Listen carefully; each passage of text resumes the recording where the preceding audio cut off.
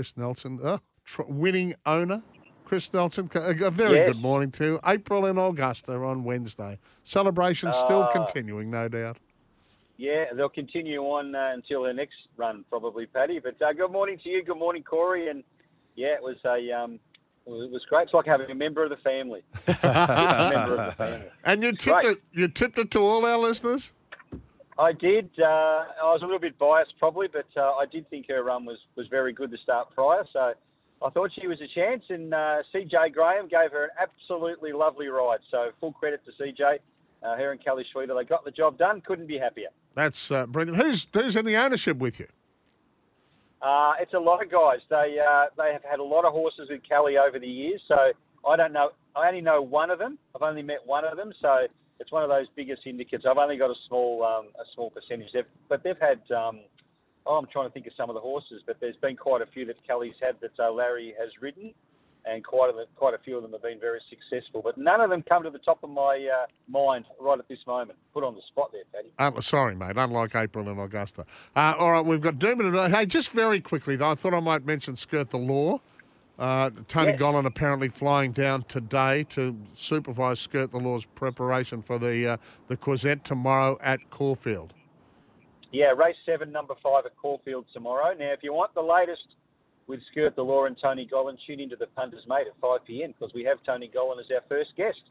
So we'll be able to tell all the listeners how Skirt the Law's settled in and what Tony thinks, what he's expecting from her tomorrow. Yeah, and let's hope it's the start of a big spring for all the Queensland stables. We've got quite a few good horses heading to Sydney and Melbourne over the next few months where there's massive prize money. Actually, speaking of, it starts tomorrow, doesn't it, with the Group 1 Winx in Sydney. $1 million just to kick off our Group 1 season. Righto, let's have a chat about Doomben tomorrow.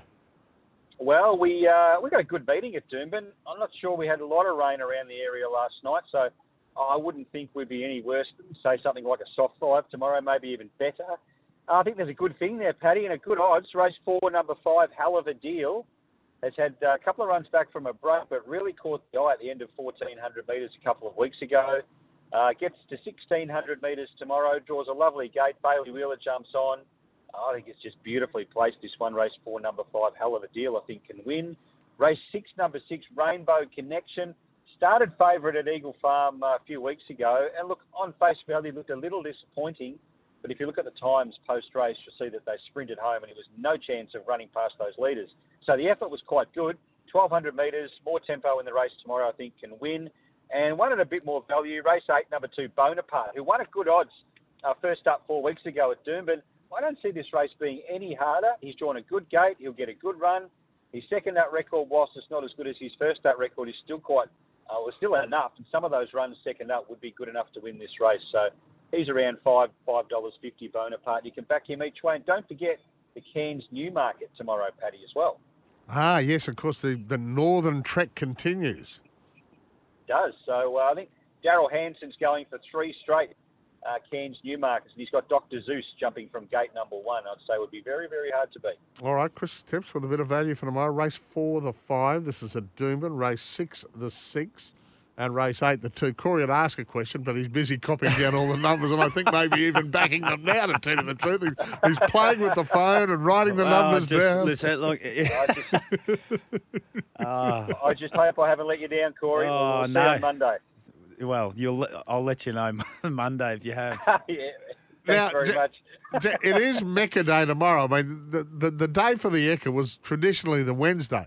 But from what I can understand, they've got bands and stages and celebrations and everything out of Doomben tomorrow. Yeah, it all sort of changed without us realising. But no, it'll be a massive day at Doomben. The weather's supposed to be, I think, low to mid-20s and sunny, so that'll be great. And, yeah, plenty of bands and music and activities, so good day to go to the races, I'd say. Brilliant. All right, mate. We'll see you in the studios very shortly. We'll get our usual traffic report coming down from the sunny coast. Well, I'm just about to take the Kingsford Smith exit and I haven't stopped yet. Yeah, basically I am. So I haven't stopped. The usual perfect run on a Friday. Beautiful. Magnificent. All right, mate. Thank you very much. Thanks, guys.